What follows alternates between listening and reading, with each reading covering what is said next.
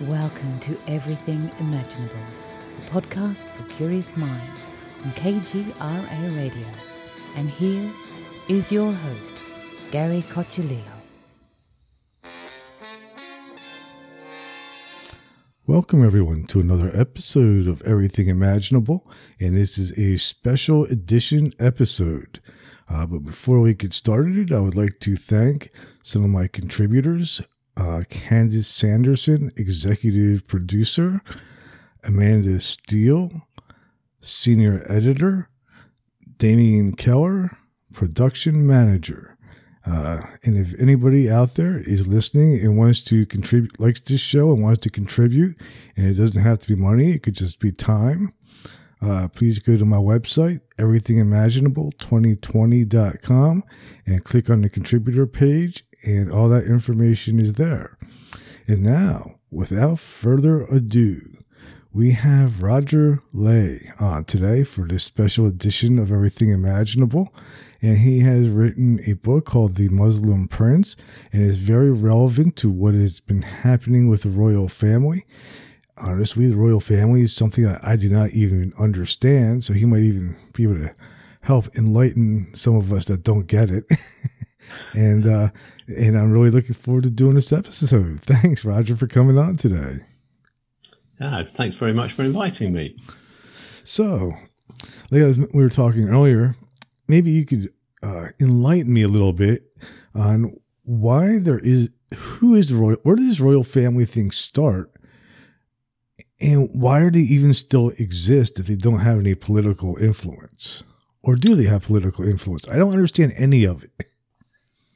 Well, basically, you guys had the Mayflower, didn't you, where some of your founding fathers came over to America, and partly to escape religious oppression and also to form a sort of more democratic society. Yes. We've always had kings and queens here, always, going back to prehistory, really. We probably don't know the names of some of the earliest ones.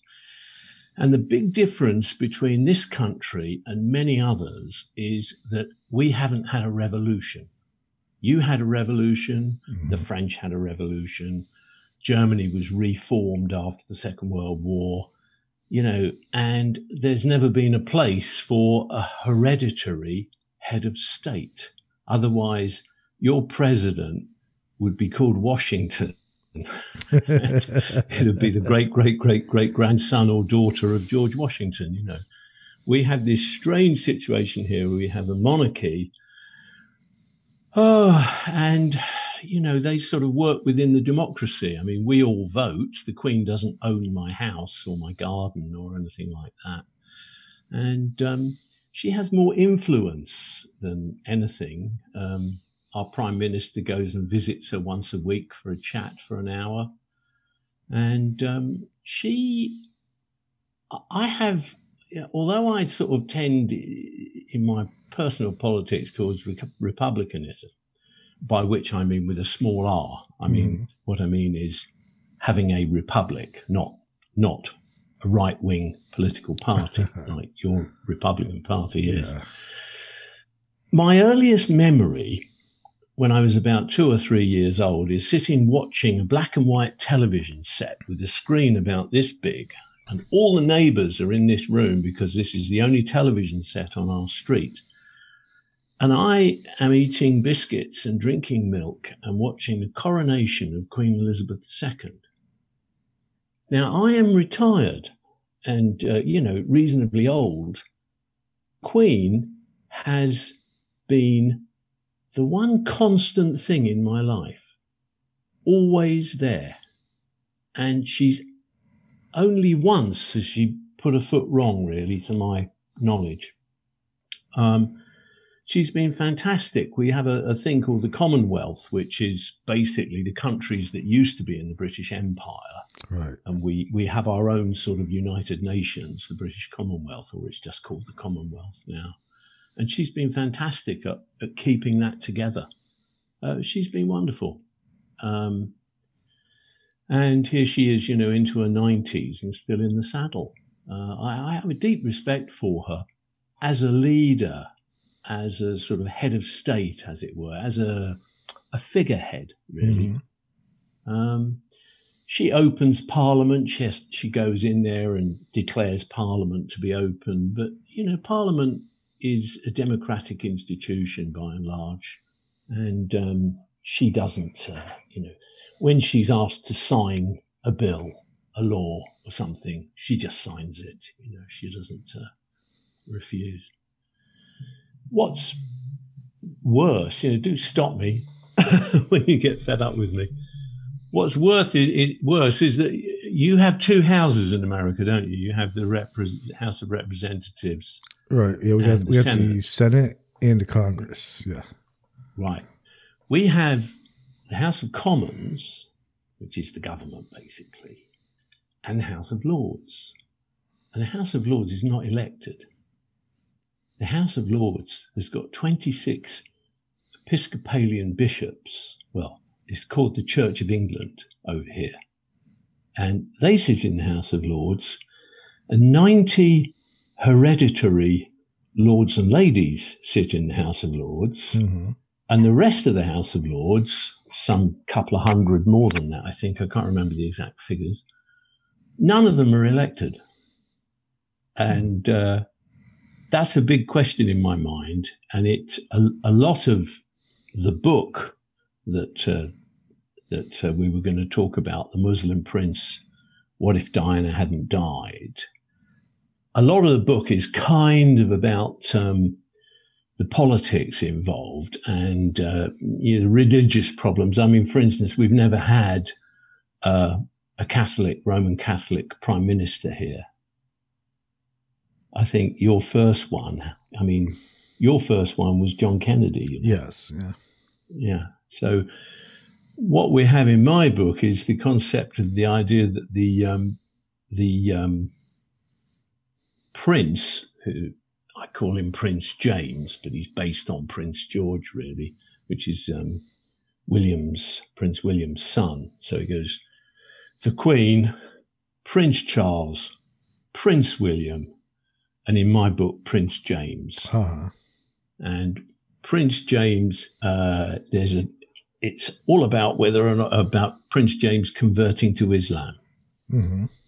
Because what happens in the book is basically asks the question, what would have happened to the royal family if Princess Diana hadn't died in Paris, in the Paris car crash?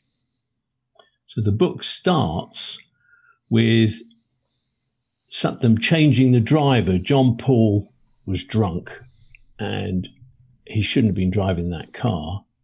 And in my book, they put a different driver in, an ex-police driver, and there's no accident. So Diana marries Dodi and converts to Islam. Now, I had a hell of a fight, really, on Facebook the other day. An alternate history group who was saying, how could she possibly do that? She wouldn't, But the thing is, what people forget is that she was going out, before she went out with Dodi, she was going out with a guy called Hasnat Khan, who is a heart surgeon over here, and his family live in Pakistan. And she was having a serious relationship with him, and she went over to Pakistan and met his family, and they didn't approve of the idea of him marrying a Christian. And there was well-documented talk, you can look it up on the internet, well-documented talk about her converting to Islam. So the premise in my book is not that outlandish. So she converts to Islam, and I guess the bad guy in the book really is King Mohammed over in Saudi Arabia, who he wants a soft landing for himself if things go wrong in Saudi Arabia and he has to get out of there quick. Now, he already owns a fair proportion of Great Britain, right, in terms of companies, land, houses. And he wants to have a soft landing. So what he really wants is he wants his granddaughter to marry Prince James.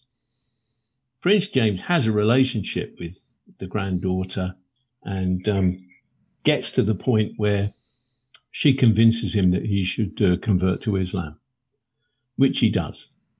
And if I told you any more than that, I'd be kind of giving the game away on the book, really. That's interesting. So this could have actually really happened.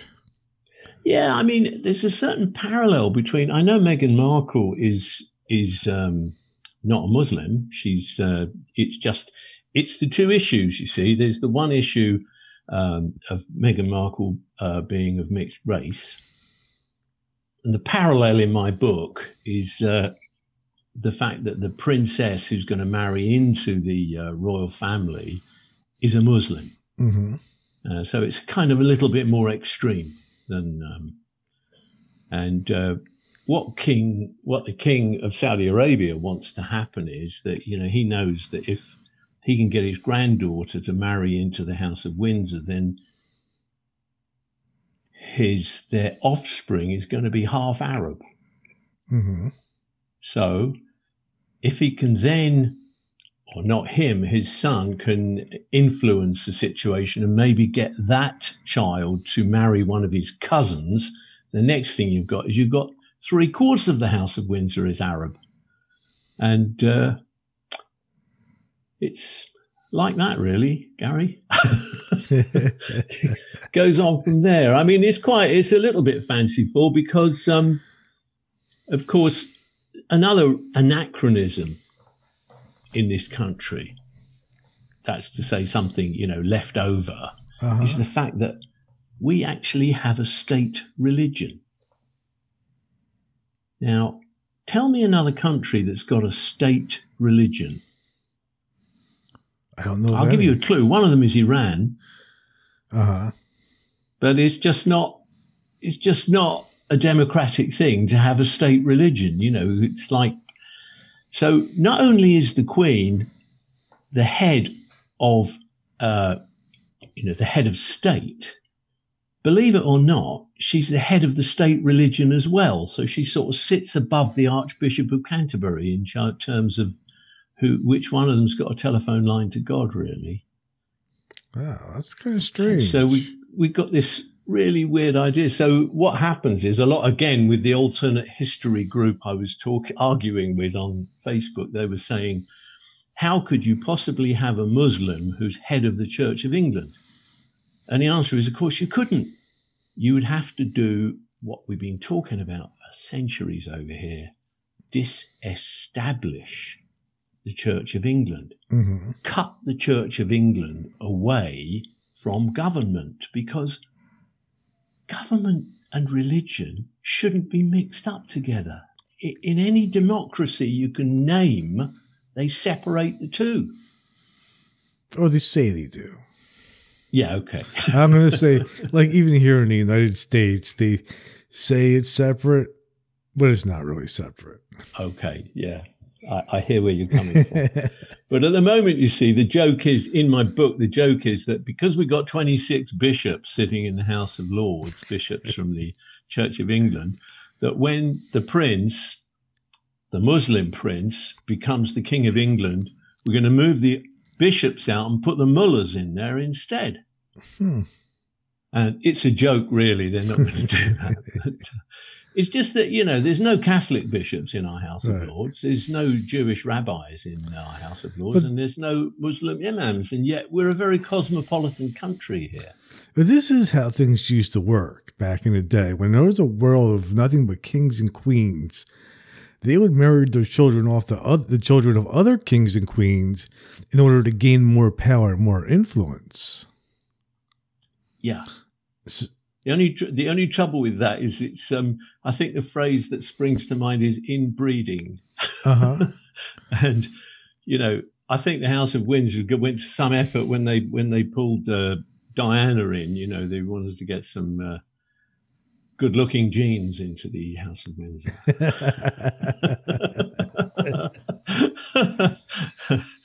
And it's that's what I think anyway. I think it was. You can't just keep marrying second cousins who all go back to Queen Victoria. The whole of royalty in Europe all goes back to Queen Victoria, believe it or not. Wow. I'm surprised that it doesn't create some kind of birth defects or something. It does. It has done. Yeah, there have been princesses locked away because of birth defects. Yeah, there was a time, I can't remember the details now, but there were what's that disease where your blood doesn't clot? Oh, is it anemic or not? Yeah, anemic. it's another one. It's well known, but that was passed on. Mm-hmm. Yeah. Well, mind you, Marilyn Monroe had 6 toes, didn't she? I don't know. I didn't know that. Yeah. Yeah, so I think they used to say it's all in the breeding, and they used to think that inbreeding was a great thing, because it reinforced the whatever traits they got. But we now know that that's just, you've only got to look at pedigree dogs, look at all the problems they have, medical problems they have, to know that, what you want to do is you want to crossbreed as much as you can, actually. So where do you think the royal family is actually going to go from here? Do you think, is it Queen Elizabeth now, right? Yeah. Do you think she's going to be the last one, or do you think Prince Charles is going to continue all this mayhem? Yeah, this is a personal thing. I think the Queen should have retired when she was 70. In my book, can I just hold it up and show you? Yeah, absolutely. In my book, The Muslim Prince, in actual fact, Prince William, who's taken the throne by this time because it moves a little bit into the future, he decides he's going to retire at 70, and his son Prince James is going to take over, and Prince James doesn't really want to because it's such a pain in the butt sort of job being in the limelight. Well, it is. Yeah. As I say, I feel sorry for them. They get born into it and they don't have any choice. Harry's kicking over the traces and said, "No, I'm not doing this." Good luck to him, I say. Prince Charles will take over, but I think it's a shame that he's the same age as me, and quite honestly, probably too old for the job, really. I think the Queen should have retired when she was 70, given him a go at it, and then he could have retired around about now, and William could take over. I mean, they've worked very hard. William and Harry don't talk like royals. They talk much closer to the way I talk. Yeah. I've actually got a slight London accent, which they wouldn't have. They'd have a cleaner accent than I've got. But they're not sort of posh and cut glass and talking like 1920 sort of thing. They're far more, and they know that the firm's got to evolve with, move with the times. Mm-hmm. And I think they're doing that. I mean, one of the things I really admire about our royals, is whenever there's a war on, they go to war. Prince Andrew, who's in a lot of trouble at the moment, I remember that he was a helicopter pilot in the Falklands War. Right. Under fire, saving sailors from the Sheffield, which was on fire, had been hit by an Exocet missile, thanks, from the Argentinians. And he could have been shot down, he could have been killed. And our royals do that. They put they wouldn't do it with Charles and they wouldn't do it with William because they're the heirs, But the others, they joined the forces. Harry was, I think it was Afghanistan he was in, in the army under fire. They're not that protected. There is that aspect to them that I really admire. But I wonder, are they necessary? Like how long? I mean, they're sort of like the last of this king-queen thing, pretty much, other than what's going on. Like some of them exist, I guess, in the Arab countries, but...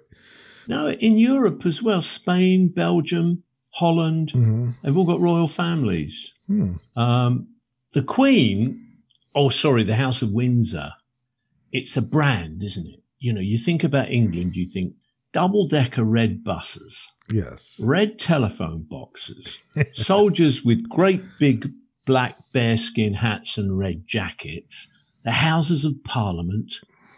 the Queen, Windsor Castle, Buckingham Palace. It's a brand, isn't it? It's like the Scots have got whiskey. Mm-hmm. They've got that nailed down, you know. But no, the House of Windsor, you can argue that they're a very important brand, and they've done very important work in terms of encouraging trade and so forth with Britain. Yeah, I can see them being there for a while yet, Gary. Yeah. Interesting. You don't think that, I mean, rather than having it as a family business, don't you think it would be better finding actually qualified people? That's what we do. That's where we got Boris Johnson, and that's where you got Mr. Trump. Yeah, I think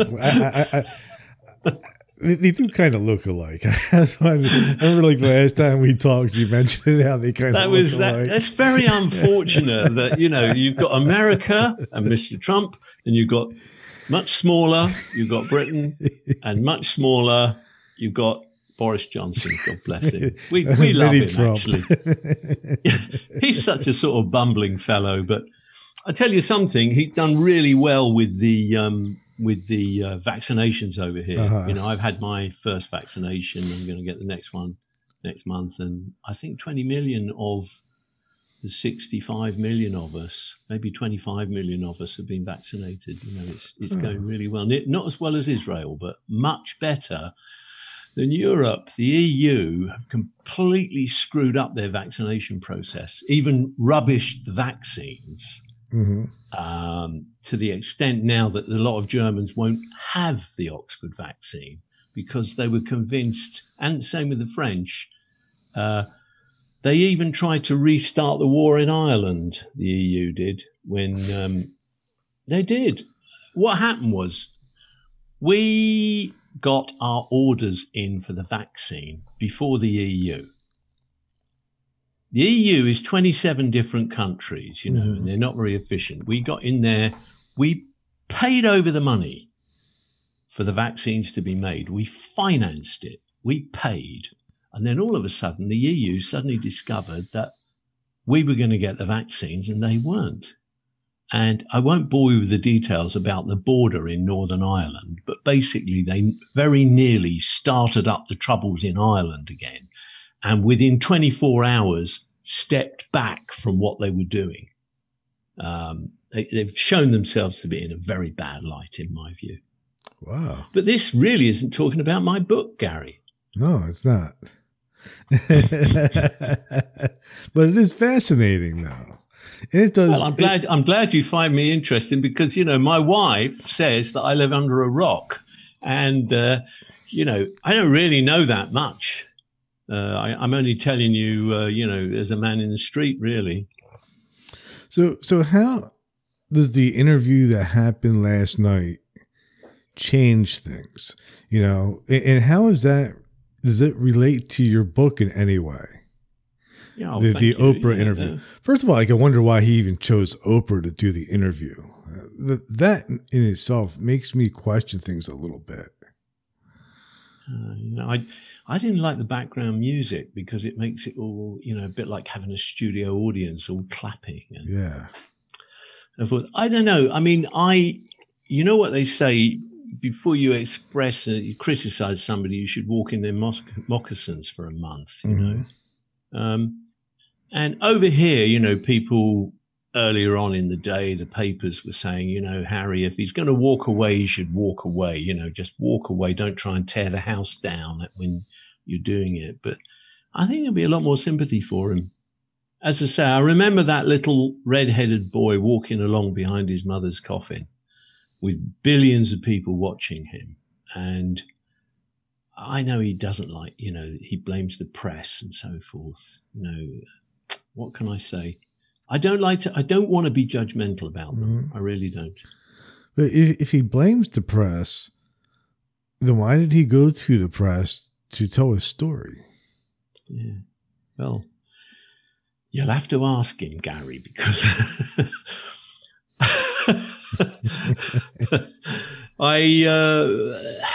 I don't know. I have no idea. You know, one of the things I don't have any idea about is how many people are going to watch this and who they are. Mm-hmm. I really don't want to end up in the Tower of London. Hmm. You know, maybe having my head cut off even. I mean, we don't do that anymore.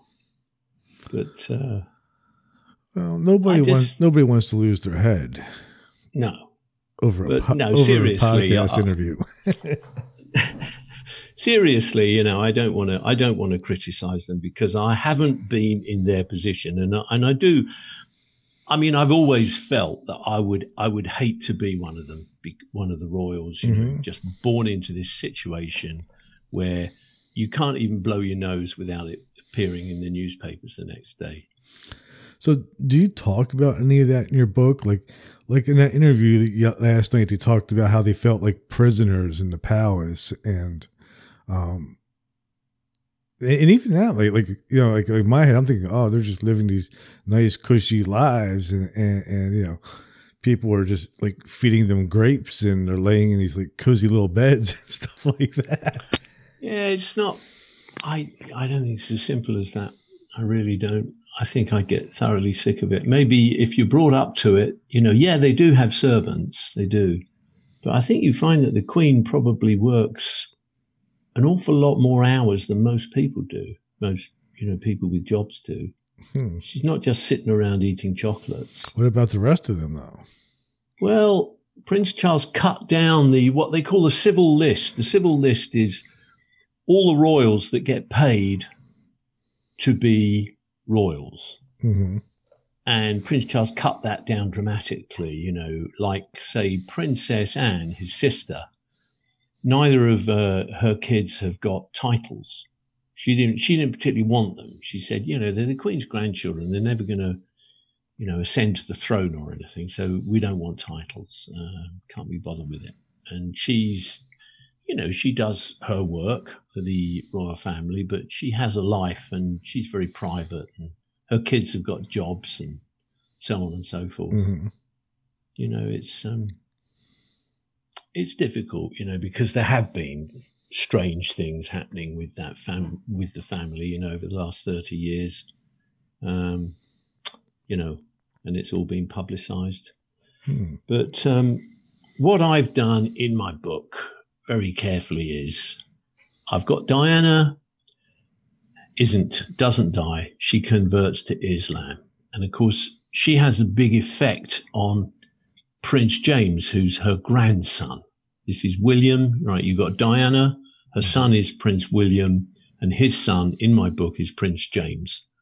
And so Diana is his grandmother and Dodi Fayed is his step-grandfather.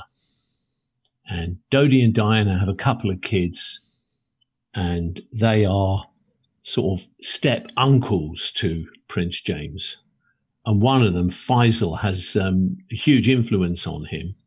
Faisal, you know, has contacts in Saudi Arabia, and that's where the contact between Prince James and Saudi Arabia and the Princess Malika, who's kind of modeled on, I don't know if you've ever read the novel Dune. I've seen the movie. Frank Herbert's Dune, yeah. Well, there's a sort of, I think it's, I don't know how you pronounce it, Chani. Chani is the princess in that. And my Princess Malika is kind of, James thinks of her as being like that. And he thinks of himself as you know, an Arabian prince to some extent when he's over in Saudi Arabia. There's a lot of, there's in the back of the book, I've got a page and a half of Arabic words. You know, I worked in the Arab countries for 4 years, and I do have a smattering of Arabic. This caused a huge problem for my narrator, Craig Bowles, who narrated this on Audible, you see. So there's me saying, well, you know, ahlan wa salan, you know, is hello, and alhamdulillah is praise be to God, you know, Habibi is darling, and salam alaikum is peace be with you, and ma salama is goodbye, all this stuff. And I'm just thinking, well, anybody can do that. Of course, he couldn't, had no history of it. So one of his friends was Saudi, and he sent all these words off to his father in Saudi Arabia. His father produced an MP3 file of the pronunciations of these words. So Craig, my narrator, then practiced them, and he's got them in the book, in the Audible version. It's a shame this program isn't going out today, because today this book is free to download on Kindle. But tomorrow you're going to have to pay 99 cents for it. How much? 99 cents. I think my listeners can pay that. I think you Americans can afford to pay. I put it up. I spoke to you about this before, Gary, that I put these books up for free. And so far, 60 people have downloaded this book this weekend. How many reviews do you think I'm going to get for this book? Out of 60? Yeah. 1. None. I won't get any. I hate my audience. I hate all those readers. I tell you what, though, the Audible version of the book, which Craig's read, he's got a lovely voice. Somebody said he had the voice like the polished chestnut dashboard of a vintage Rolls Royce. He's got this lovely English accent. In fact, I had one American say they couldn't understand the way he spoke, and they had to get the book and read it at the same time, so they got used to his voice. How they spoke, I don't know. But anyway, to me, Craig has got a lovely English. He went to the one of the universities in London, the School of Speech and Drama. And apart from the Arabic, which he earned his money learning how to pronounce Arabic. And interestingly enough, his friend's father sent a note back to say that I got one of the words wrong. And so I changed it. The other thing I didn't know was there's a male and female version of Habibi. Habibi means darling or love. And if it's male, it's Habibi, and if it's female, it's Habibti, which I didn't know because I never spoke to any Arab women in the 4 years that I worked in Arab countries. I dealt exclusively with men. Right. I was in the oil fields. Mm-hmm. So if this were to happen, like what happens in your book, what happens to the Church of England? It doesn't get that far because what happens is, sorry, I was talking about this earlier. Although Diana and Dodi appear in the book, what I do is I fairly rapidly move on so that along the timeline a little way. So what you find is that most of the time we're dealing with fictional characters like Faisal and so forth. And as I say, I start the book by, it might be a little bit off-putting, but there's a couple of Wikipedia entries at the very beginning whereby Prince William doesn't marry Kate Middleton. He marries another woman who he went out with when he was a student, I think. And so therefore, Prince James is not Prince George because he's got a different mother. And this is just really to protect me. One of my beta readers said she was really uncomfortable with the idea that the book was written about Prince George. And I thought, yeah, that's right. He's only a little lad. And I don't want to be, it's not fair to involve him in any way. So I've managed to get his father to marry a different woman and have a different son called James.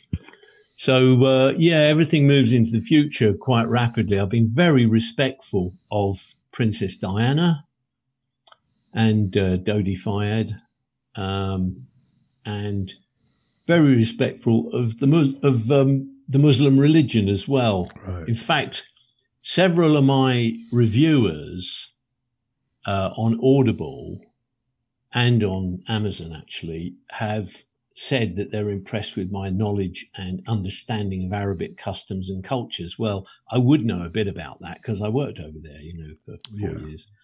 And, it's really about that in a way. What another one person I know, broadcaster actually, said that he was rather Islamophobic, but having read my book, he felt far less Islamophobic. He felt that he understood Islam a great deal more. And there isn't really, if there's a bad guy in the book, it's the British establishment who are racist and, don't like you've got to roll with the ball, like Muslims have to pray 5 times a day. Yeah. So if they're at work, there'll be a point at which they'll want to go off forward 10 minutes or quarter of an hour and say, whichever set of prayers they're supposed to be saying at that time. Now, if you employ a lot of Muslims, which the civil service in Britain does, then you've got to make, you've got to allow them to follow their culture.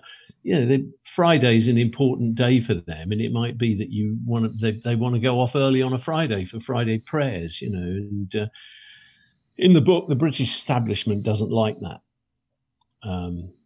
So if there are bad guys in the book, that's it really. How about and the CIA? The CIA. You'll be pleased to hear. Now, how could the CIA possibly be villains? I can't believe that. Well, there you go. Once again, my character, Colonel Wilson, appears. He appears in my other book, Chronoscape. And he's actually an author called Edward Wilson, who's played tricks with me in his books. Mm-hmm. I've appeared in his books in humiliating circumstances. And so I've made him the bad guy. In all of my books, he appears, and he's a CIA operative. But my first novel, Chronoscape, which is a time travel novel, had a lot of the stuff in The Muslim Prince in that book. Mm-hmm. And one of my beta readers said, there's too much in this book. What you want to do is you want to take everything out that's to do with the royal family, which I did in Chronoscape, nearly all, and then write it as a separate book. So Chronoscape's like a 300-word novel, and The Muslim Prince is about 150 words. It's not a big, long listen. It's about 3.5 hours on Audible if you listen to it. Right. It's a smaller book than Chronoscape, but the two actually are part of the same story, although you can read them entirely separately. I didn't put any time travel in The Muslim Prince. Mm-hmm. There's a bit of technology, but because we move into the future a little way, then surveillance devices are going to be better than they are now. Right. You know what I mean? Electronics is going to be better than it is now. And so it's a little bit of a techno thriller, the Muslim Prince. I remember when you were talking about when you were writing Chronoscape that, I don't know, you were somewhere out having breakfast or some coffee or something, and some unusual chap came in and started telling you his story. Yeah. Have you ran into him lately? This is Martin Riley. Riley, I mentioned him. I mentioned him in the author's note at the back of the book. No, I haven't seen hide or hair of Martin Riley. I still don't know whether he really was a time traveler or whether the whole thing was set up. But I did write the book. I did get a novel out of it. And I must say that although The Muslim Prince sort of ties into it, I keep picking this up and showing it to the audience as if anybody's going to...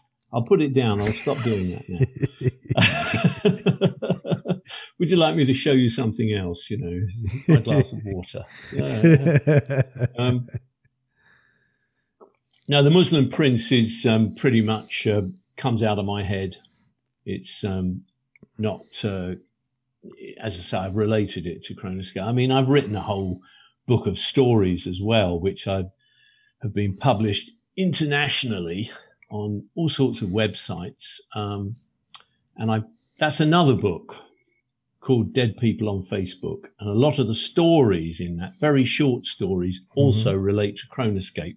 Chronoscape's the kind of center of my literary world to some extent. Dead People on Facebook? What is that about? Well, it's one of the stories in the book. It's a very short story about a couple who they're retired and they start using Facebook, and they begin to notice that everybody only shows the good side of life on Facebook. So what they do is they invent a life of their own. So they'll go and stand next to a Rolls Royce and have photographs taken of themselves, selfies, and say, this is the new car that we've just bought, and they do it with boats, showrooms, this is our new kitchen, and they're there and they take a couple of, flutes so they can pretend they're drinking champagne, and it's all based on somebody I know, actually. Yeah. Is it anyway? It might be based on me, actually. I do this stuff all the time. Exactly. It's a piss take on Facebook, really. And what happens is the wife dies, and the husband thinks, "Oh, what am I going to do now? Make a model of Norwich Cathedral out of matchsticks or something." And then he suddenly realizes he's got a shoebox full of photographs of all the stuff they did.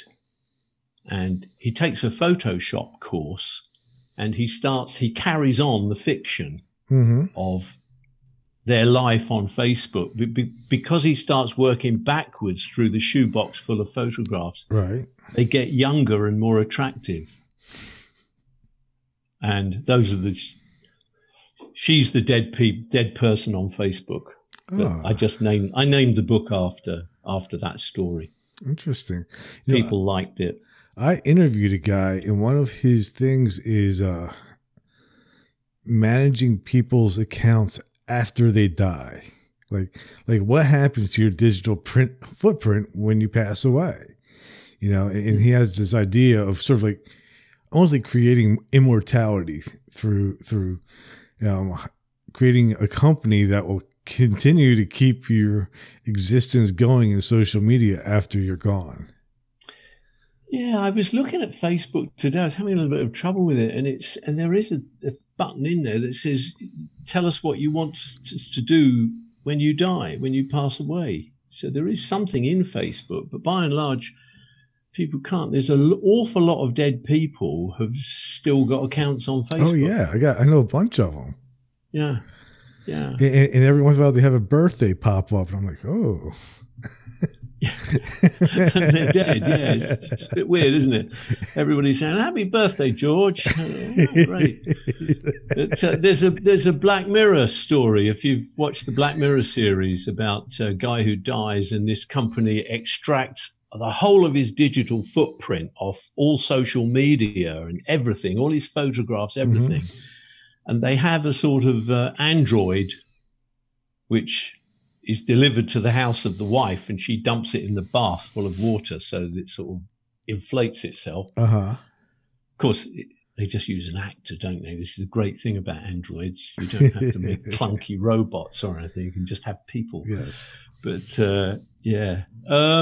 So, and because all the information he's got is from everything, all of this guy's digital footprint. And so he talks like her husband, and he sort of half has the memories of her husband, and that's the basic story.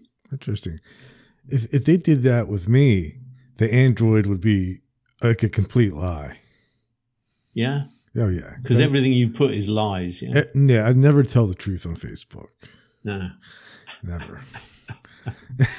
The cars, I have women. To say that the only use I have for Facebook and Twitter are for advertising my books. I don't really do anything else other than that. I just see it as an advertising medium, I'm afraid. I don't put pictures of my grandchildren up or what I had for dinner last night or anything really, or my cat. You don't put your cat? I haven't got a cat. No. If I had a cat, I wouldn't put it on Facebook. No. But you could What borrow, do you put on you Facebook, could, you Gary? could borrow somebody else's cat and say it's your I cat. could, yeah. I put pictures of my cat, my dog, my dinner. You can always expect at least 3 or 4 posts about my podcast a day. Yeah, but this cat and dog, are they really your cat and dog, or are they like pedigree cats and dogs that you've hired for the purposes of? Because that would conform to my story, dead people. So here's the thing: the cat could be made up. Uh-huh. Now the dog is something that nobody would make up. This dog, my dog is a French bulldog, and he is the craziest, meanest, most stubborn dog on God's green earth. I don't think anybody would want this dog. I do like French bulldogs. I've never owned one, but they are one of my favorite dogs. It's the way they walk around. He's cute, but he is mean and stubborn. Mm. Yeah, he's a real piece of work. Yeah, the problem is there's a big fashion over here actually for crossbred dogs, Labradoodles, where you cross a Labrador with a poodle. This has got to be good, coming back to the royal family. This has got to be good for the gene pool, Yes, you can't keep interbreeding those same dogs all the time. No, I mean, do you know our royal family up until about 1914 were called Saxe-Coburg-Gotha? No, what's that mean? Yeah, that's their actual family name is Saxe-Coburg-Gotha. Huh. And when the First World War came along, Germans were very unpopular in Britain. This sort of anybody had a shop with a German name on it, people were putting bricks through the window and so on and so forth. And the royals decided that Saxe-Coburg-Gotha sounded a bit too Germanic, you see. So they decided that they had to change their name. And there was a huge problem, trying to come up with a name, a new surname for them. And one of their senior civil servants came up with the idea of Windsor because of Windsor Castle. So the only reason they're called, Charles Windsor or William Windsor is they're just named after the castle. They're really called Charles Saxe-Coburg-Gotha. I know. But, you had Donald Trump, so... Yeah, but he's gone now. And you say that. He might be back in 4 years. He'll be back. But he keeps things interesting. Yeah, he did, didn't he? I mean, my wife and I, we've got nothing to talk about now. Really? You guys don't find Biden as entertaining as Donald Trump? You don't find what? You don't find Joe Biden as entertaining as Donald Trump? He's just a good guy, he's going to do the right thing. Probably he'll be really unpopular after it because he's going to have to spend an awful lot of money. We're spending massive amounts of money here. I don't know where the hell they're going to get it all back from. And then Trump will probably come back and walk back and say, see, I told you. That's how it goes here. It just goes back and forth, back and forth. I don't want to, I take the mickey a bit out of Donald Trump because he did seem like a sort of larger than life figure over here. But I did watch a 3-hour documentary about him, and he did do one or two good things. I don't even want to talk about him because you'd probably say, no, that's not a good thing. Go ahead, because I might agree. Well, one of the things that he's done is instead of trying to reconcile the Israelis and the Palestinians, he's kind of ignored the Palestinians, which is really bad luck for the Palestinians, who I have a lot of sympathy for. And what he's done is he's encouraged a load of the other Arab states to normalize their relations with Israel. Mm-hmm. So Saudi Arabia, the UAE, people like that have normalized their relations with Israel. Well, come on. surely that's got to be progress. Yeah, that is. And I agree. And then he came over, and I know that in Britain, we're in NATO, we were spending 3% of our gross domestic product on defense in NATO. Right. The Germans weren't, and the French weren't. And Trump came over and said, America is not going to pay for your defense anymore. You're going to start paying for it. Right. And who can argue with that? You can't. And I think, actually, and I agree with both of those things. I think the other thing that he did that was right too was kind of putting his foot down with China. Because that was becoming a problem also. So some of those things were the right things to do. Yeah. Yeah. But we've moved an awful long way away from my book. We did. Chronoscape.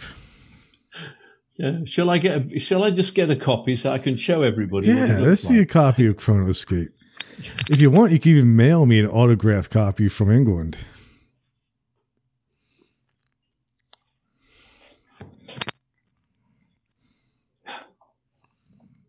There it is. There it is, Chronoscape. Again, I think this will cost you $1.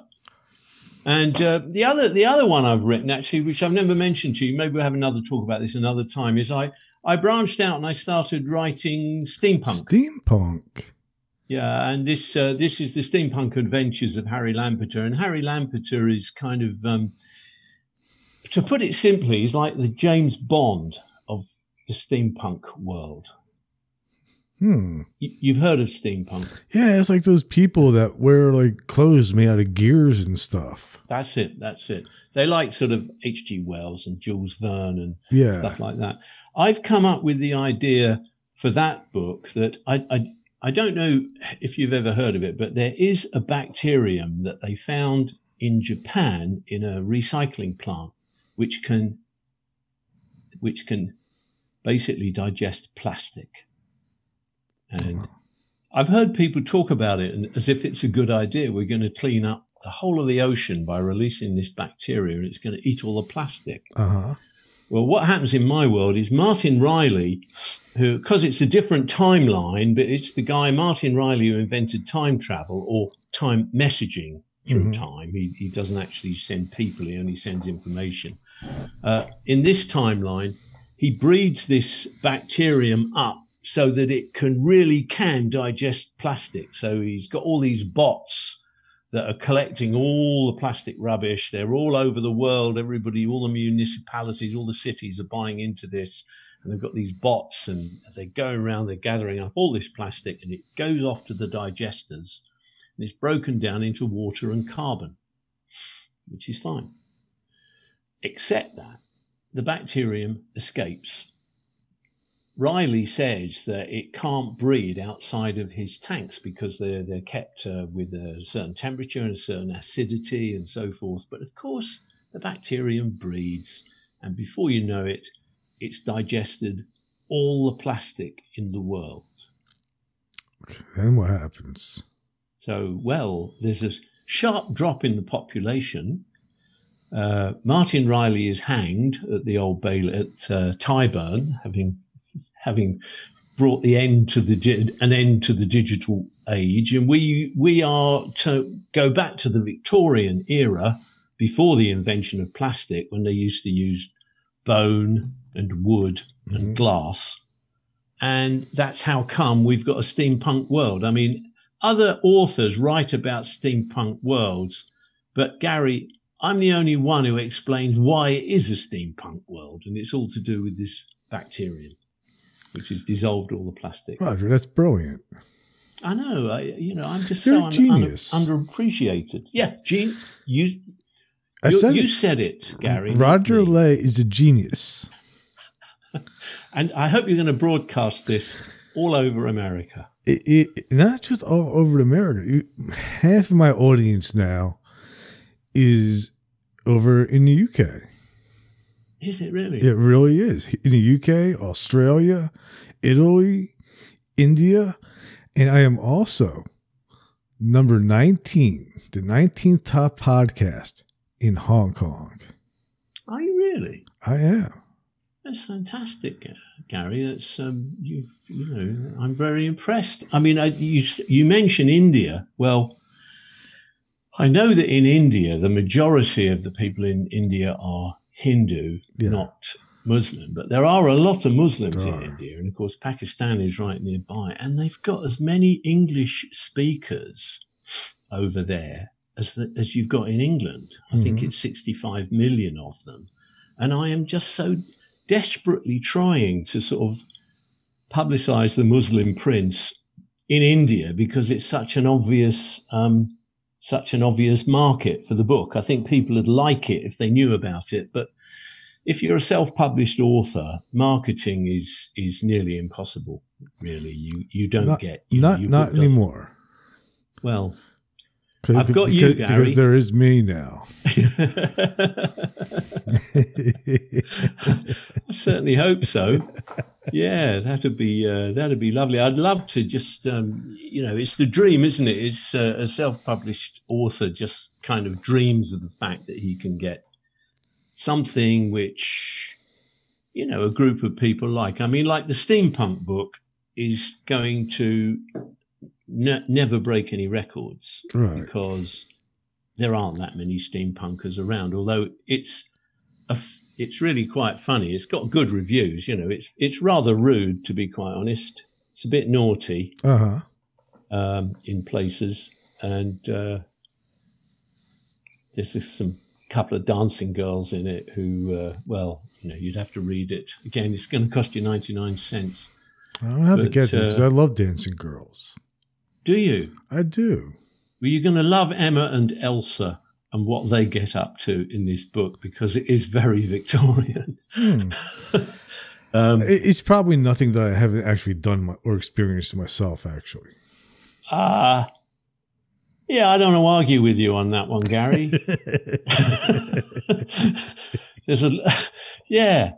I'm certainly not admitting to some of the things that happen in the book. But people like it, and an awful lot of women have bought it. An awful lot of women like the book. I had a lovely time with my writing, actually, because I'm not under pressure to hit deadlines or, I write whatever comes. I don't have to come up with a formula or, pursue a direction because, that's where I've had success. Yeah. I've had a lovely time doing it, actually. Is there going to be a Chronoscape 2? Well, I'm just shortly going to publish my 6th book, and you've got to ask yourself, how many books do you want to publish that hardly anybody's buying, So I'm going to go over to marketing. I'd rather have 6 books that some people are buying than 7 books that nobody's buying. See what I mean? Have you considered going to a publisher? You can't. Your submissions just end up in the bin, basically. Not if you know the right people. I know. Again, I just don't. I did try with Chronoscape. I bought a book. Here it is. It's the Writers and Artists Yearbook, and it's published. It's a thick book. Yeah, I've seen that. Huh? I've seen that book. You've seen it. You have it over there as well, yeah. And I wrote to every agent that dealt in science fiction that's in that book. I wrote to every one of them, and by and large, they didn't write back. I mean, you get to the point where if you actually do get a rejection from them, you feel good about it because mostly everybody else ignored you. It's that difficult, Well, I mean, publishing is falling apart, isn't it? Because of the fact that somebody like me can design my own covers, write my own book, put it up on Amazon. It's available on Audible. It's available on Kindle. And to a limited extent, I publish paperbacks. I mean, the big difference is Stephen King or whatever, they have to have a print run where they print 100,000 books, Right. Well, with us self-published authors, they only print the book when you order it. Yeah, it's print as needed. Yeah. So they've got a big machine that can print books at a huge rate, but they're all different, So I'm sorry, but that's kind of the death knell for conventional publishing, I think. I don't know. I actually I have agreements with a lot of publishers for guests. So, I mean, there's still some out there that are doing it. And there's also people I know who have been more successful self-publishing than they have publishing with a publisher. Well, I'm trying to think. Andy Weir, who wrote The Martian. Oh, yeah. Right. Now, there's a book that you can't really, if you're not somebody who can understand the difference between a kilowatt and a kilowatt hour, which I can because I'm an engineer. I read that book and I thought, why would anybody read a book like this? Because I know it's Robinson Crusoe. The story is Robinson Crusoe, isn't it? Not on an island in the tropics. He's on Mars by himself, but that's the basic idea. How does a man deal with being all by himself, and how does he get home? Yeah, but that book is so technological, really. And I said to one of my sons, why would anybody buy this book? And he said, well, every physics graduate in the world would want to buy that book. And he's right. Mm-hmm. And so Andy Weir self-published that book, gets made into a film. He gets a publishing contract with a proper publisher, and bish bash bosh, he's a made man. See, so what you say can be true. I know somebody who's an occultist, and he cranks out 1 to 2 books every month. Really? And he's been able to quit his day job, and that's all he's doing right now. But he, it's just, he's just constantly creating content and putting it out.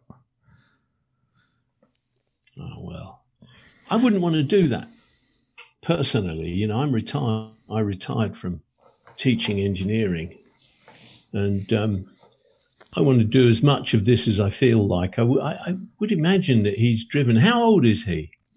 Oh, he's young. He's younger than me. Yeah, well, he's got to make his career, hasn't he?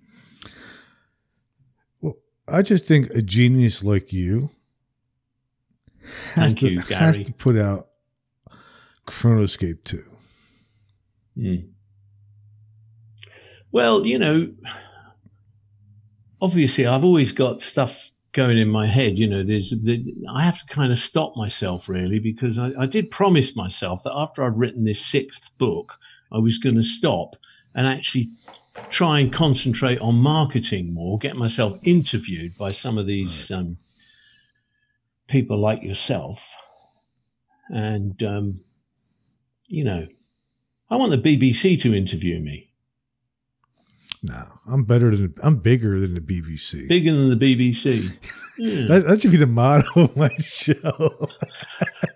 Bigger than the BBC. It's quite alliterative, isn't it? Bigger than the BBC. Yeah. I believe you, Gary. I'll believe anything. Yeah, we'll see. We'll see what happens to sales tomorrow after you broadcast this. Oh, it's going to be out of control. That machine that prints your books is going to be broken. It's just going to break down from the demand. Yeah, I can see it.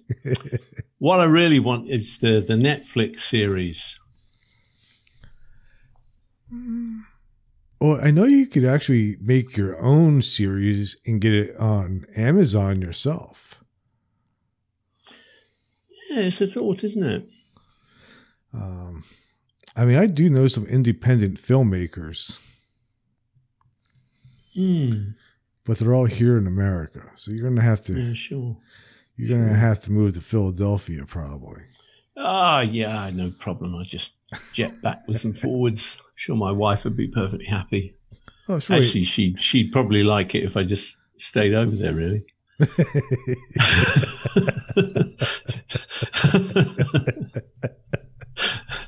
The trouble is, you see, Gary, that she's quicker than me. She's very clever. My wife's quicker than me too. Yeah, I have to stay with her though because she's my copy editor. Oh, yeah. She knows where the commas go. There's a mystery. I don't know if you've tried any writing, Gary, but I have a book out. Have you? I do. What sort of book is it? Fiction? It's called Enlightenment Guaranteed, the only book on Zen you'll ever need. Oh. And I guarantee enlightenment. So if you buy my book, and my book is only $3.99. $3.99. $3.99 is not a huge price for enlightenment. Hey, anybody would pay $3.99 for enlightenment. And I guarantee it. If you don't get enlightenment by the end of my book, I'll give you your money back. Right. I'm just making a note here. Enlightenment. I'm going to look into it tomorrow. It'll change your life. Oh, well, yeah, as long as it's for the better. Always for the better. It'll expand your conscious awareness, not just beyond alternate timelines, but into alternate dimensions and all kinds of possibilities. There's a lot out there, Gary, you know. I mean, I know there's a lot out there. I have a serious problem with evolution, you know. I do. I know everybody says that's... I have a problem with evolution too. Yeah. When you look at how complicated it is to get life started, even in its simplest form, from nothing, I find that very, very difficult to come up with. You know, the proto, you know, how did it really start with? It starts with crystals, and then they get more complicated, and then magically we end up with DNA. I mean, I know that things can evolve because we've done it with dogs, we've done it with pigs and cows and pigeons and God knows what. Of course they can evolve. You know, I'm sure that animals, you know, if you put a bunch of finches on an island in the Galapagos and come back, you know, thousands of years later, you'll find they will have developed into different separate species to use the food. But it's the business of getting the whole thing started that I have a problem with. Do you ever think that maybe it never really started? God, you're going to have to enlighten me, Gary. Yeah, I have some episodes on it, some quantum physics episodes where nothing actually has ever started and nothing has ever really ended. And nothing even actually exists. Because when you look at matter is pretty empty. Oh, yes. Yeah. I understand what you're saying there. If you squash it all together until all the matter's actually touching, and even then, the sort of individual electrons and neutrons and so forth, they're just energy fields themselves, aren't they? Right. So you really have to kind of question, like, what is this anyway? It's not even real. It just seems real. I think this is what draws a lot of us to science fiction, actually. Yeah. You know, I'm reading a great book at the moment by David Brin called Existence. It's about that thick. It's great. You know, it took a long time to read. It's very meaty, very hard sci-fi, fantastic ideas in it, you know. It's all about the ideas in science fiction, isn't it? You know, you've got to, like I say, I had this huge bust up on the Alternate History online page on Facebook because they were telling me that that the Muslim, you never could have a Muslim king of Britain because he's got to be head of the Church of England. Well, no, he doesn't. You disestablish the church. They're just lacking in imagination. What the hell are they doing on an alternate history page on Facebook if they don't want to listen to somebody who's got radical? Yes, it's radical. I'm not saying it's likely that it would happen. You know, you might even argue that it's not possible. But, you know, as I say, it's all about the ideas, I think. See, all probabilities, I think, have happened somewhere. Otherwise, the whole thing would be pointless anyway. Yeah. I mean, there's a scene in Chronoscape where Martin Riley, the main character, his son drowns. And because he hears about it 2 weeks before it happens, because he gets the newspapers appear out of his machine 2 weeks before they were ever printed, because they're sent back by the team his team, but 2 weeks ahead. And so he goes and he saves his son so he doesn't drown. And he's sitting there with his wife, Estella, and they're not particularly getting on very well at this time. And he tells her about what's happened. She says, "What, you mean he drowned?" And Riley says, "Yeah." And she says, "But you saved him." He said, "Yeah, that's what we do. Remember, we work for this organization." She said, "Yeah, I never saw it as personal as that before." So he's not drowned. And Riley says, "Well, as far, I don't know, but maybe the timeline branches. And there's one branch where he's drowned and one branch where he hasn't. But thank God we're on the one where he hasn't drowned." Right. And that's that idea of infinite, every instant producing infinite possibilities. So if you move to the next timeline, you barely see any difference. It's only when you move sideways a long way that you get to somewhere where it's very different from where you came from. I was interviewing somebody, was it last night? Not last night, the night before. And we were talking about the whole Donald Trump thing.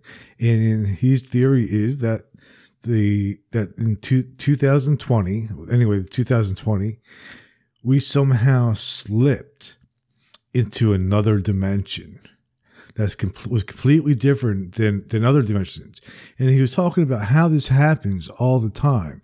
Like people like you're older than me, but I'm 53. But just in my lifetime, I feel like I've lived 3 separate lifetimes. You know what I mean? There was like the 60s and 70s, which was like one lifetime. The 80s and 90s, which was another lifetime. And then everything after 2000 was like a shit show. I know what you mean. I mean, like musically, I was saying to my wife that Carole King's album Tapestry came up on my musical box in the car. I remember that random. I've recorded all the music I like, and I don't go on to Spotify. It's just on these pen drives, and plays at random. And up comes Tapestry, and of course it's 50 years old.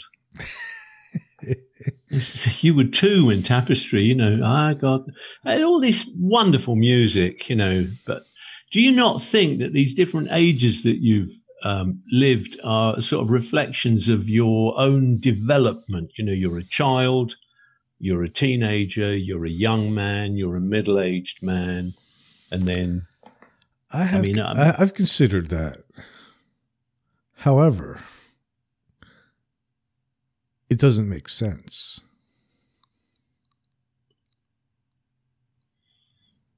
Go on. You gotta. So the reason it doesn't make sense is, as I've mature, or anybody matures, our perception changes. As our perception changes, reality changes.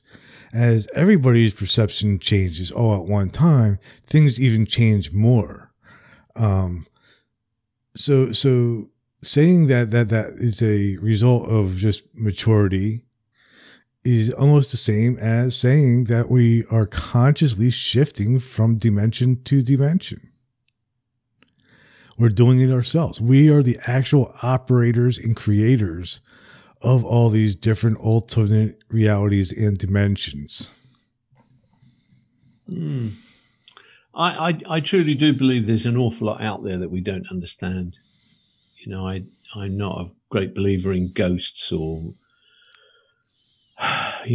anything that's supernatural. But when you think that Darwin came up with the theory of evolution without understanding how heredity works and without understanding DNA, nobody had told anybody about, they hadn't discovered DNA. He just makes the observation about evolution and comes up with his theory from that. I mean, I just think that we're in the same sort of position now, that we think we know a hell of a lot more than we do. You know, there's still an awful lot to discover. Right. And it might be a lot closer. I'm not talking about the galaxy. I'm talking about what it is. Close up. Yeah. Our existence. Yeah, I agree. I think maybe at best we understand things maybe at 10%. And I would say there's about 90% that's still mysterious. Yeah. Which for me personally, I enjoy because I love having those possibilities. Yeah. Yeah. I mean, I don't, these people sort of come up with the answer, don't they? They nail themselves to a religion. Mm-hmm. And they've got all their explanations through that. You know, there's usually a book involved as well. Always a book. Always a book involved. You know, look, it must be true because it's in this book. Yep. You know, whether you're a Mormon or a Muslim or a Christian, they've all got their book. You know, and it's it just seems very limiting to me. You know, I'd rather say, well, I don't know. I don't know how it works. I wish I did. Me too. And that's one of my motivating factors of this podcast is the fact that I don't know, but I want to learn. And I want to learn not just one possibility, but all the possibilities, which I know is impossible for me to do, but doesn't mean I'm not going to try. No, it's laudable. I mean, that's great that you feel like that because most people just sort of watch Netflix. That's kind of boring. It's kind of boring. I know. I mean, that's what I mean. You know, daytime television. I mean, at least with lockdown, at least I've written another book. Damn it, you know. Yeah. We're just coming into the vegetable growing season, Gary. Are you? I put a photograph of my vegetable garden up on Facebook. Wait, you posted something on Facebook? Yeah, I never. You got me there. I never do that sort of thing normally, but I just so pleased. It was about June, and there they all were, all like little soldiers in the different beds, all these different vegetables and things. I took this photograph, put it up on Facebook, and had about 500 likes, you know. It was really nice. Next time I'm going to take a photograph of somebody else's vegetable garden. That's awesome. Put that up and say it's my vegetable garden. That's awesome. Why should I go to all this work, you know? Where I live, you can't grow vegetables. Sorry? Where I live, you can't grow vegetables. The only thing that grows here is cotton. Ah. Where did you say you are? In Alabama. Alabama. Yeah. Well, Alabama. Alabama. Bama. Ah. Yeah, well, that's the thing, isn't it? You know, we got a very moderate climate here. It doesn't get really hot. Mm-hmm. It doesn't get really cold. You know, in this, particularly when you're inland, in a big landmass, you get these big fluctuations, really hot summers, really cold winters, don't you? Yeah. When I lived up north in New Jersey, there vegetables grew like crazy. Uh-huh. You could grow anything up there. Yeah. I don't know. I do like growing my vegetables, but we can grow pineapples though too. Really? Yeah. Pineapples, gosh. Yeah, pineapples are good. Yeah. I've seen them growing abroad. You know, it's a peculiar plant, isn't it? Really? Yeah. No, we can't grow anything like that here. No, much too cold. Yeah. We can grow pineapples. So we kind of went off topic of your book, though. Yeah, let's get back to the book. Yeah. All these. Why don't you hold it up again? Yeah, all right. Yeah, I will. Hang on. No, I'll show you something. One of my friends, he works for a company, and they print postcards. Yeah? Uh-huh. It's made of aluminium. Look at that. Hey, is that nice or That what? is nice. It's even like laminated. Yeah, It says the Muslim Prince. That's the cover of your book on a postcard. It Bit is of aluminium. Be the perfect thing to be chopping up cocaine on, I think. Oh, probably could. sorry. It's okay. Everybody, I'm sure most of my audience has done cocaine. Yeah, well, get a credit card. Mhm. Lovely thing, yeah. I'd like to give them away. Actually, they cost, I think one of these would cost more than a copy of my book on Kindle. Really? Yeah. Don't you like, I'm really How much would it cost to mail that to the United States? I don't know, Gary. You've got my email address, haven't you? I do. Well, if you send me your address, I will post one of these to you at whatever the cost. Deal. And I'll just say, love from Roger on the back. You got a deal. Put your address just there. I will do that. I've got 5 of these, I think, or is it 4? I was given 4 in the hope that I would buy hundreds, Uh-huh. But you didn't buy the hundreds? No, I didn't. Why not? But please, I'm serious, please, email me your address and I will send you one of these. I've even got a special pen here that I have to use for writing on it. I don't know what the particular properties of this pen are. Interesting. But I'm assured that this is the pen that I have to use to write on the postcard. Wow. You are stocked up with marketing materials. All 4 of them. Do you have a Muslim Prince Frisbee? No. In fact, this is the funny thing. I've only got 1 copy of the book because I have to pay for them. It cost me about $5 or $6. Yes. Yeah. So I've only got 1 copy of it. I don't even think I have a copy of my own book. Nope. You don't? Mm-mm. No. I mean, the other thing is, of course, I got copies of my books on Kindle on my phone. If I never particularly needed them, but I always thought I should have them, But I've got 1. I try and keep it down to 1 copy of each book. The only trouble with you haven't seen Dead People on Facebook. No. I'll show you that.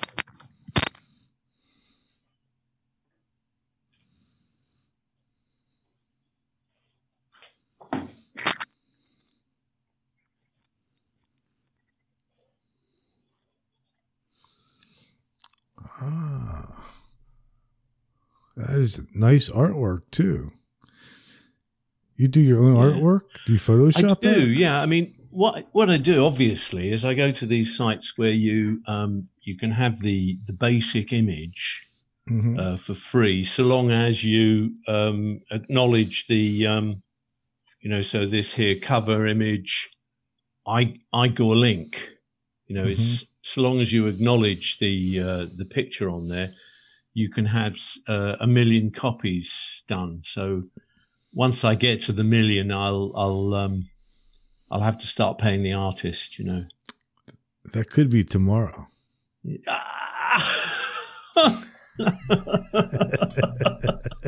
You are a horrible man. Do you know that?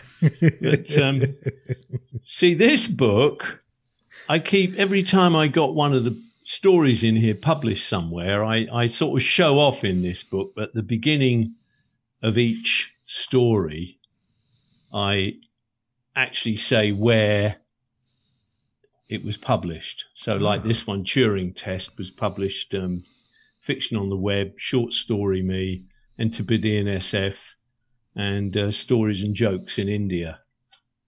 So I have to keep altering it, you know what I mean? Every time you get one published somewhere else, you got to update it.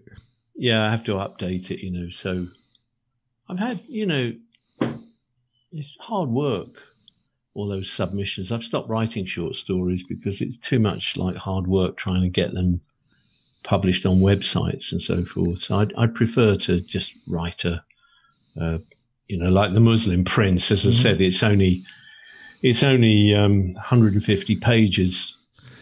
And so, what do you find the most satisfying? Do you feel like really satisfied with yourself when you write a book? Like, do you feel like, this is it? This is my calling? Fulfilled? Happy? Or does it feel like slave labor?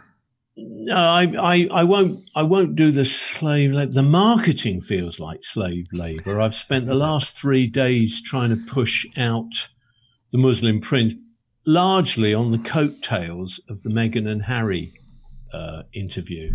This would be a good time to be pushing a book about the royal family, even though it's, in an alternate reality, as it were, an alternative history. So I don't like the marketing. It's grim. Arguments with people on Facebook, and then Facebook goes wrong on you, and then they ban you because you're doing too many posts, and then you tweet. And I did a tweet the other day, and it got 3,000 hits, but didn't sell any books. That's what I don't like. That's what I don't like. I've enjoyed the writing. The thing that surprised me was that once I started writing short stories, I wrote one a week for about 2 years. No, it was more like a year, because I think I wrote about 50 of them. And I couldn't believe where they were coming from.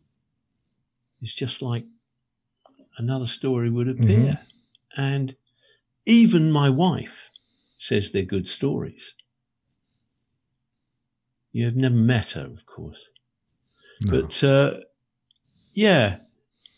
and I, having spent my life as an engineer, and a lot of that time teaching, is not very creative, really. I know people can argue, teaching creative. It's not really. You're teaching the same stuff, I know the difference between a kilowatt and a kilowatt hour, and I have to teach that kind of thing. And then this whole business of writing and being creative was a huge eye-opener for me. I wish I'd started doing it 20 or 30 years ago. Yeah. And to that extent, the only thing, the fly in the ointment, as it were, is the fact that I don't feel as if I'm moving enough, making enough sales. It's this business. If only I could get the Muslim Prince into India, and people sort of read it and thought, I like this, and actually bought it. I can honestly say that it's not the money. It's not the money. It's just, I think, like a lot of people, you want your work to be appreciated. Yeah, you just I'm the want same the way with my recognition. podcast. Yeah. I want people to listen to it. Yes. And sometimes I belong to some podcast groups, and people will ask for advice about their podcast, and there's always 100 people will say, "Oh, it doesn't matter how many people listen, as long as you enjoy it." That's bullshit. Yeah, it's total BS. No, I want people to read my stuff. Yeah. You want people to listen to your podcast. Yeah, that's right. If I painted a picture, I would hang it on a wall somewhere because I would want people to look at it. Nobody thinks there's anything funny about that. So that's how I feel about my books. That's how you feel about your podcast. Yeah. How many podcasts do you do? Well, there's only you and Tall Tale TV. Do you enjoy doing podcasts? Oh, well, you can tell. You see, the thing is, Gary, I spent about 27 years standing up in front of a lecture theatre teaching engineering students. I was over here, I would be called a senior lecturer. Over where you live, they call people like me professors. I was a professor in an engineering college, and I miss my audience. I do amateur dramatics, I do Shakespeare, I do all kinds of stuff. We're doing it on Zoom still at the moment. We normally do 3 plays a year. This is just an amateur group. There's a little theatre in Halesworth where I live, 200-seater theatre. have a lovely time. When we do the Shakespeare, we take it round to the gardens of public houses, and perform in the garden, and then we take a hat round, and people put money in for the charity that we run. And it's lovely. So podcasts for me, this is I really enjoy it. Yeah. So maybe this should be your marketing medium. Oh, I'd love it to be, but I wrote to about half a dozen different podcasters and didn't hear anything. It's only yourself and Matt Nappo. You've been interviewed by Matt Nappo. He's your buddy. Yes, I know Matt.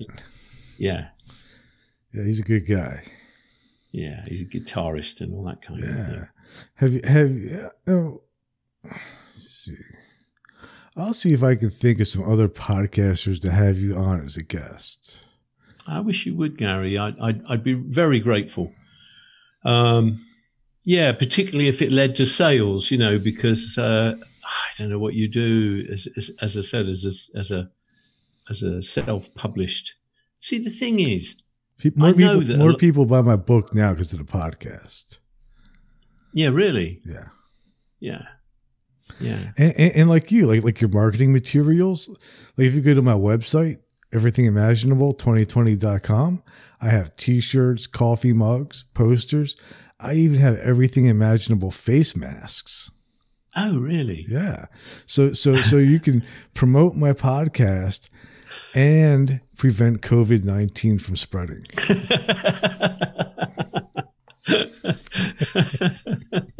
How socially conscious of you. Very good. Yeah, I'm a good person. Yeah, I believe it. But I'd love to be interviewed on podcasts. As I say, it's not an effort for me, My only, it's just right at the beginning of this podcast, I couldn't remember the phrase Truman Show. Mm-hmm. And it's a bit, that gets a bit difficult if you've lost a word. Don't worry about that, though. I forget what I'm going to say all the time. I don't worry about it. It's part of being human. I think that's one of the reasons why people like podcasts to begin with, is because when people tune into podcasts like mine, they know they're going to get a real experience with real people. They're not going to get something that's over-edited. It's not going to have an agenda. It's two people having a conversation. With all our good qualities and bad qualities out there. Yeah, it's honest. It's what it is. It's honest. Yeah. It's funny, isn't it? The digital world it's very democratized. Like for instance, given that I couldn't get an agent and therefore couldn't get a publisher to publish my books 30 years ago. I wouldn't have published anything, but now I have. I've published stories all over the world on websites, various podcasters, broadcasters, written word. And I've even been able to publish 5 of my own books. And this is, you can have your very own television show here. And we can all do this because of, the digital world we live in. Well, that is the ultimate goal for me, is to not just be a podcaster, but become a outlet for all mediums. It becomes sort of like an alternative media, non-biased media outlet. That is the goal. An alternative, non-biased media outlet. Yes. Well, I mean, the world is your oyster, isn't it, really? It is. As you said, you've got subscribers, on all continents, really. Mm-hmm. I mean, why do you think that you're popular in Hong Kong? I don't know. I've never been to Hong Kong to know what they're interested in. But there must be something of interest. I would assume that it's probably maybe some of the spirituality stuff that I cover. Because I do a lot of shows that sort of meld Eastern and Western philosophy and mysticism. Mm-hmm. So that might be it. And I also know that's kind of what's happening with me in India, because the Hindus, a lot of them are very mystical. They're into that mystical aspect. And I focus on all the different cultures in the mysticism and all the different cultures, there's in the end with me, I believe that there's really two schools of spirituality. There's followers and there's seekers. And seekers are the mystics. Yeah, I can see that. I mean, I was brought up, Catholic, and me too.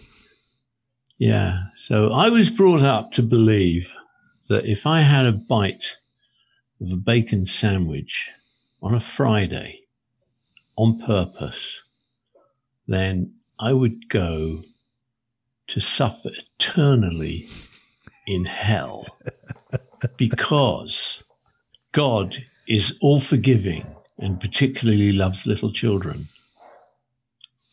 And that really was, really. On the one hand, you had, God loves little children and he's all forgiving. Well, excuse me, but why is it that if I have a bite of this bacon sandwich, it's a mortal sin? And if I don't go to confession, I'm completely stuffed and will suffer forever. Forever. Yeah. And so, torment forever. For taking a bite out of a bacon sandwich. So did you do it? No. You didn't? Oh no. I was petrified. Then what did you do with the sandwich? No, it was when we went to confession. My two of my brothers and me went off to confession every Saturday because our dad told us to, even though he said he was an atheist. My elder brother wouldn't go to confession. Probably he'd reached the age where he'd started masturbating, and you just don't feel like telling a priest about that. No, you don't want to tell them that one. Huh? I never confessed to masturbating. Well, maybe you didn't see it as a sin. I thought it was a mortal sin. I knew I was going to hell for it. It felt way too good to not go to hell for. So anyway, I said to my brother, who's 14 years old and is sitting smoking at this stream that we used to go past on the way to church, and he used to wait there while he used to dutifully take us and make us go to confession. And I said to him, when I came back and he was smoking his cigarette, I said to him, "But what's going to happen to you, Keith?" And he said, "Well, I'll probably just be a Protestant."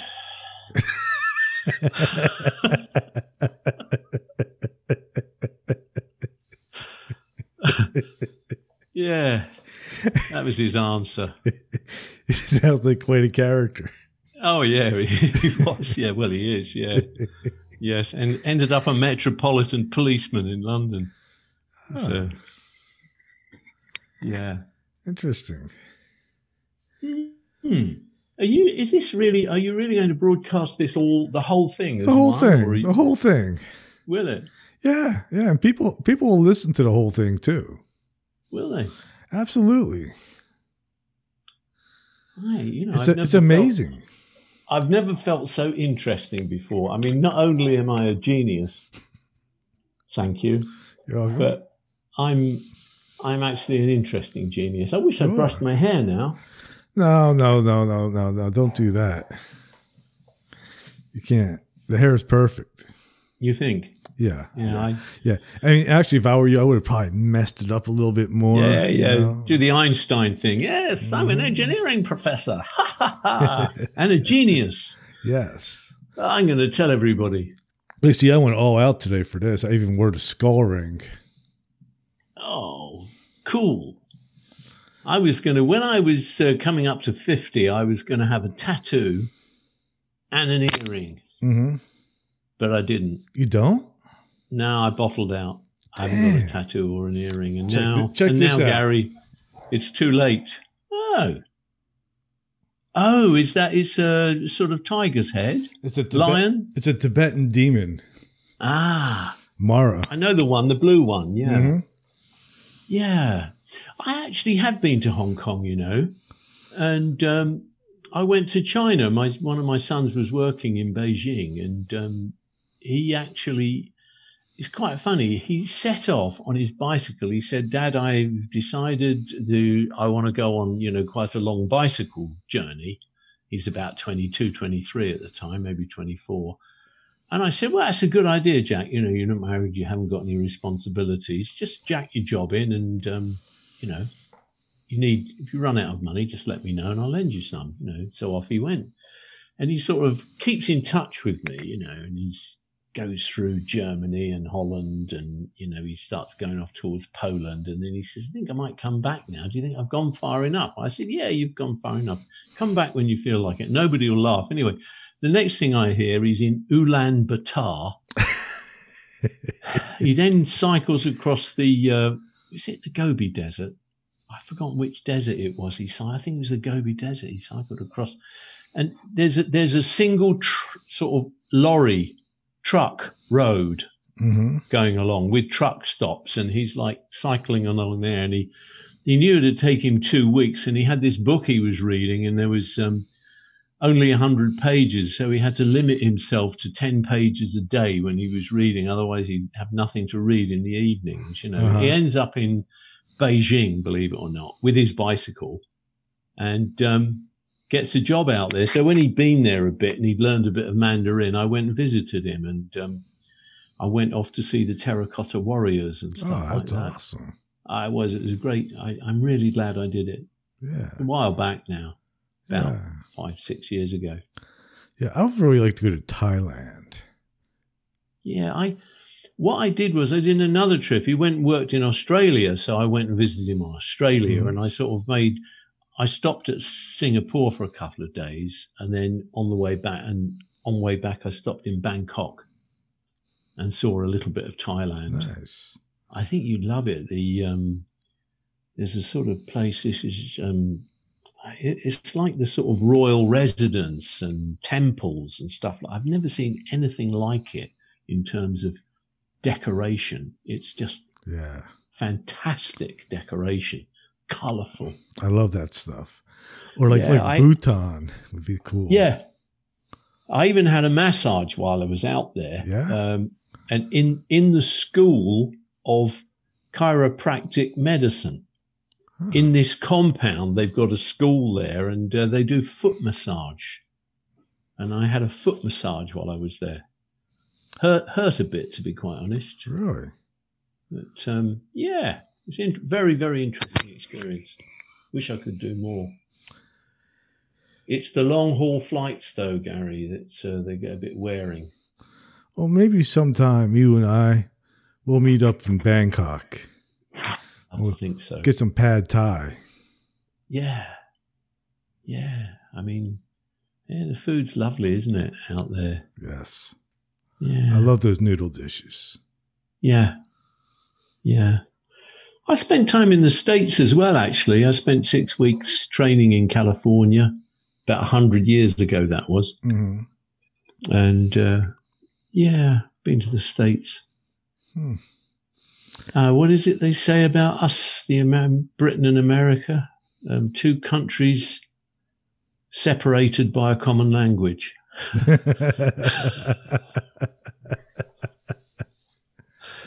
Because the thing about America is, from the point of view of a Britisher, is that you get fooled into thinking that because they speak the same language as you, they're the same. But actually, Americans are much more different from the Brits than, say, even the French. Right. Or the Germans, for instance. You guys are quite different from us. The politics is very different. There's a whole lot of stuff that we're much closer to the French and the Germans. Yeah. Well, that's one of the. I would say one of the interesting things about America is that it's like living in multiple countries, because like where I live in the South is heavily influenced by the French, because it was originally a French area. Then there's other parts of the country that were heavily German, like Pennsylvania. So they have more of a Dutch culture. And then you can go to like a Chinatown, So it's like a whole bunch of little countries all within this one big country. Yeah, I know. It is amazing. I mean, I was having a driving holiday there, and you get fooled by the scale on the maps. You think, well, we'll just drive on to the next town, and the next town is a whole day away. Whereas in Britain, the next town is 10 minutes, quarter of an hour away. The diversity of accents over here puzzles me as well, because Americans, I know.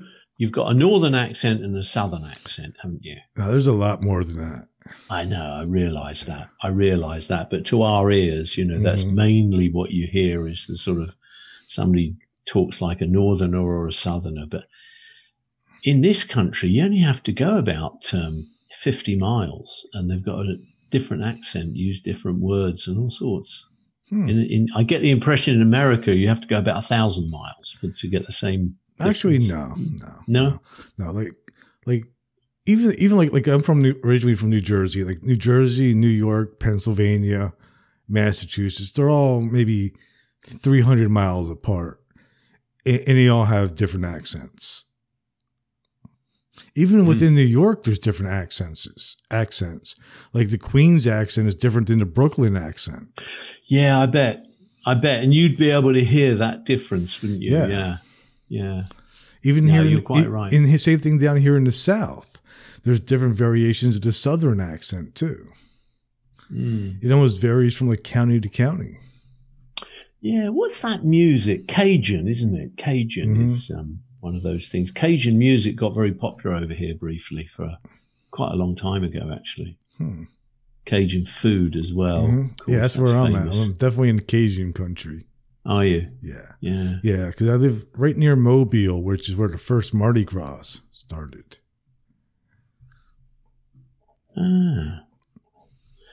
Oh, well, I don't know. I can't think of anything else to tell you about my books, Gary. Well, that's good because I'm getting kind of hungry. Time for dinner. Yeah. I'm getting tired because it's 1 o'clock in the morning now. Yeah, I kept you up late.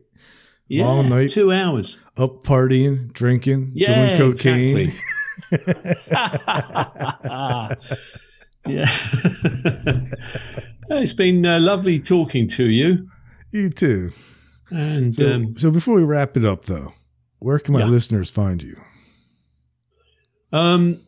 Well, basically Amazon. If you go onto Amazon and you type Roger Lay, and it's Ley, not Lay.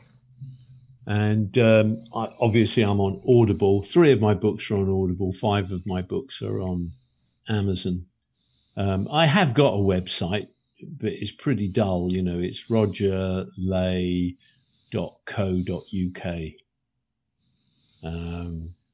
But it's got lots of, it's links. Every time I get a story published, I put a little, I steal the artwork off whatever website it's been on, put it there with a link, and then it jumps you to the website. I mean, one of my favorites is Tall Tale TV. Right. Chris Heron does the narration on Tall Tale TV. And the other one is Antipodean SF. I'm a regular contributor to that over in Australia, So, basically, I mean, obviously, I've got an author page on Amazon as well. So what I'll do is I'll post a link to your website and to your Amazon page in the notes of this episode so my listeners can check it out while they're listening. Yeah, well, that's very kind of you. And I'll just put my name up in case anybody's wondering how to spell it. Ley, Roger, Ley. Don't you just love that Muslim girl? Yeah, she's kind of hot. Isn't she? Yeah. And all you can see is her eye. Just her eye. Great picture, isn't it? It is. Yeah. Okay then, Gary. All right. Well, thanks for being on tonight. Okay, well, send me that address.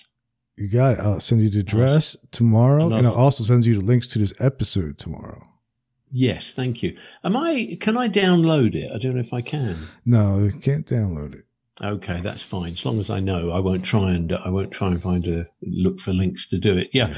I'll put that up on my Facebook page, on Facebook and so forth myself.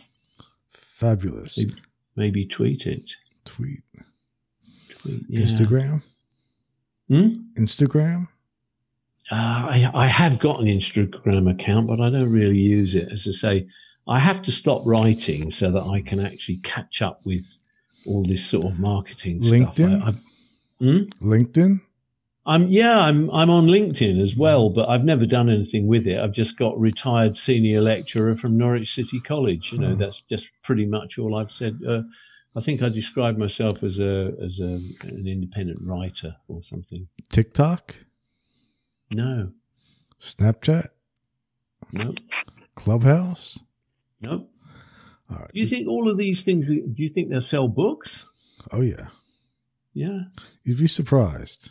I just wish I had a younger relative who could do all this for me, but the world doesn't work like that. There's always adoption. Yeah. Yes. I could maybe find myself, a ragged, barefoot child wandering round the alleyways of London, and be like Henry Higgins in Pygmalion, Yeah. My Fair Lady. I wrote a story about that. I've got one of my stories is somebody said to me, why don't you write a robot story about, something based on My Fair Lady? Mm-hmm. And I looked it up, and I found that there was, sorry, I'm just looking for my book here. There was a sculptor in ancient Rome, and his name was Pygmalion. That's where the name comes from. And he was so unhappy with the local women that he made himself a woman out of ivory, and one of the Greek goddesses brought her to life. And the name of the sculpture, the statue, was Galatea. And that's my story, called Galatea. And interestingly enough, it gained a silver honourable mention in the Writers of the Future contest in November 2018, because, Gary, I am indeed a genius. Indeed you are. See, and you know what is key about this too? It takes a genius to know a genius. Exactly, Gary. I feel that we've really found each other, don't you think? Yes. Well, I'd just like to say to all those people who have actually spent the whole 2 hours watching me blathering away here, thank you very much. And thank you very much, Gary, for having me on your show. It's been a privilege. You're welcome anytime. And just hang on one moment while I play my outro. Okay.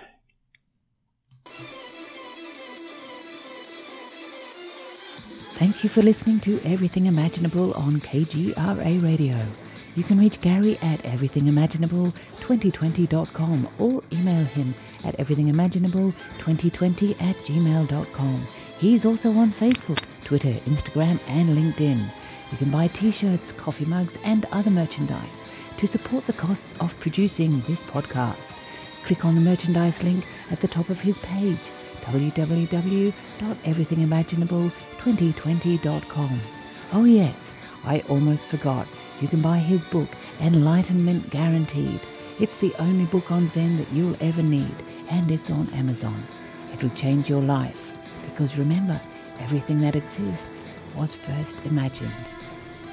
Hey, if you love what you listen to, don't forget, rate, review, and subscribe.